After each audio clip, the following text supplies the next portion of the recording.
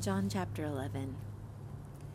Now a certain man was sick, Lazarus of Bethany, the village of Mary and her sister Martha.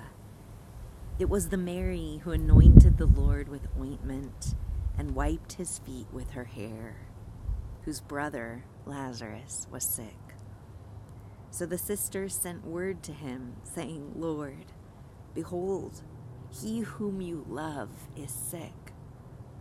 But when Yeshua heard this, he said, This sickness is not to end in death, but for the glory of God, so that the Son of God may be glorified by it.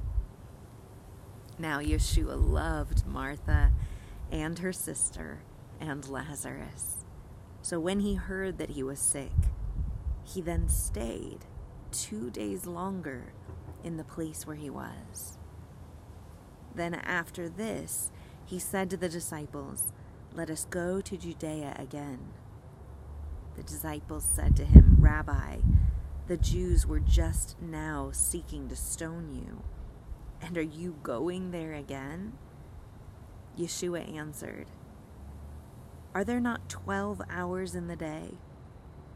If anyone walks in the day, he does not stumble, because he sees the light of this world. But if anyone walks in the night, he stumbles because the light is not in him. This he said, and after that he said to them, Our friend Lazarus has fallen asleep, but I go so that I may awaken him out of sleep. The disciples then said to him, Lord, if he has fallen asleep, he will recover. Now Yeshua had spoken of his death, but they thought that he was speaking of literal sleep. So Yeshua then said to them plainly, Lazarus is dead, and I am glad for your sakes that I was not there, so that you may believe. But let us go to him. Therefore Thomas, who is called Didymus, said to his fellow disciples, Let us go also, so that we may die with him. So when Yeshua came, he found that he had already been in the tomb 4 days. Now Bethany was near Jerusalem, about 2 miles off, and many of the Jews had come to Martha and Mary to console them concerning their brother. Martha, therefore, when she heard that Yeshua was coming, went to meet him, but Mary stayed at the house. Martha then said to Yeshua, Lord, if you had been here, my brother would not have died.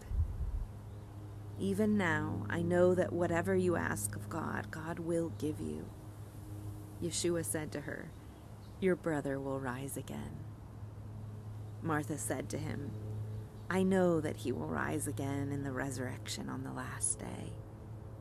Yeshua said to her, I am the resurrection and the life. He who believes in me will live even if he dies, and everyone who lives and believes in me will never die. Do you believe this? She said to him, Yes, Lord, I have believed that you are the Christ, the Son of God, even he who comes into the world. When she had said this, she went away and called Mary her sister, saying secretly, The teacher is here and is calling for you. And when she heard it, she got up quickly and was coming to him. Now Yeshua had not yet come into the village, but was still in the place where Martha met him. Then the Jews who were with her in the house and consoling her, when they saw that Mary got up quickly and went out, they followed her, supposing that she was going to the tomb to weep there. Therefore, when Mary came where Yeshua was, she saw him and fell at his feet, saying to him, Lord, if you had been here, my brother would not have died. When Yeshua therefore saw her weeping, and the Jews who came with her also weeping, he was deeply moved in spirit and was troubled, and said, Where have you laid him? They said to him, Lord, come and see. Jesus wept. So the Jews were saying, See how he loved him.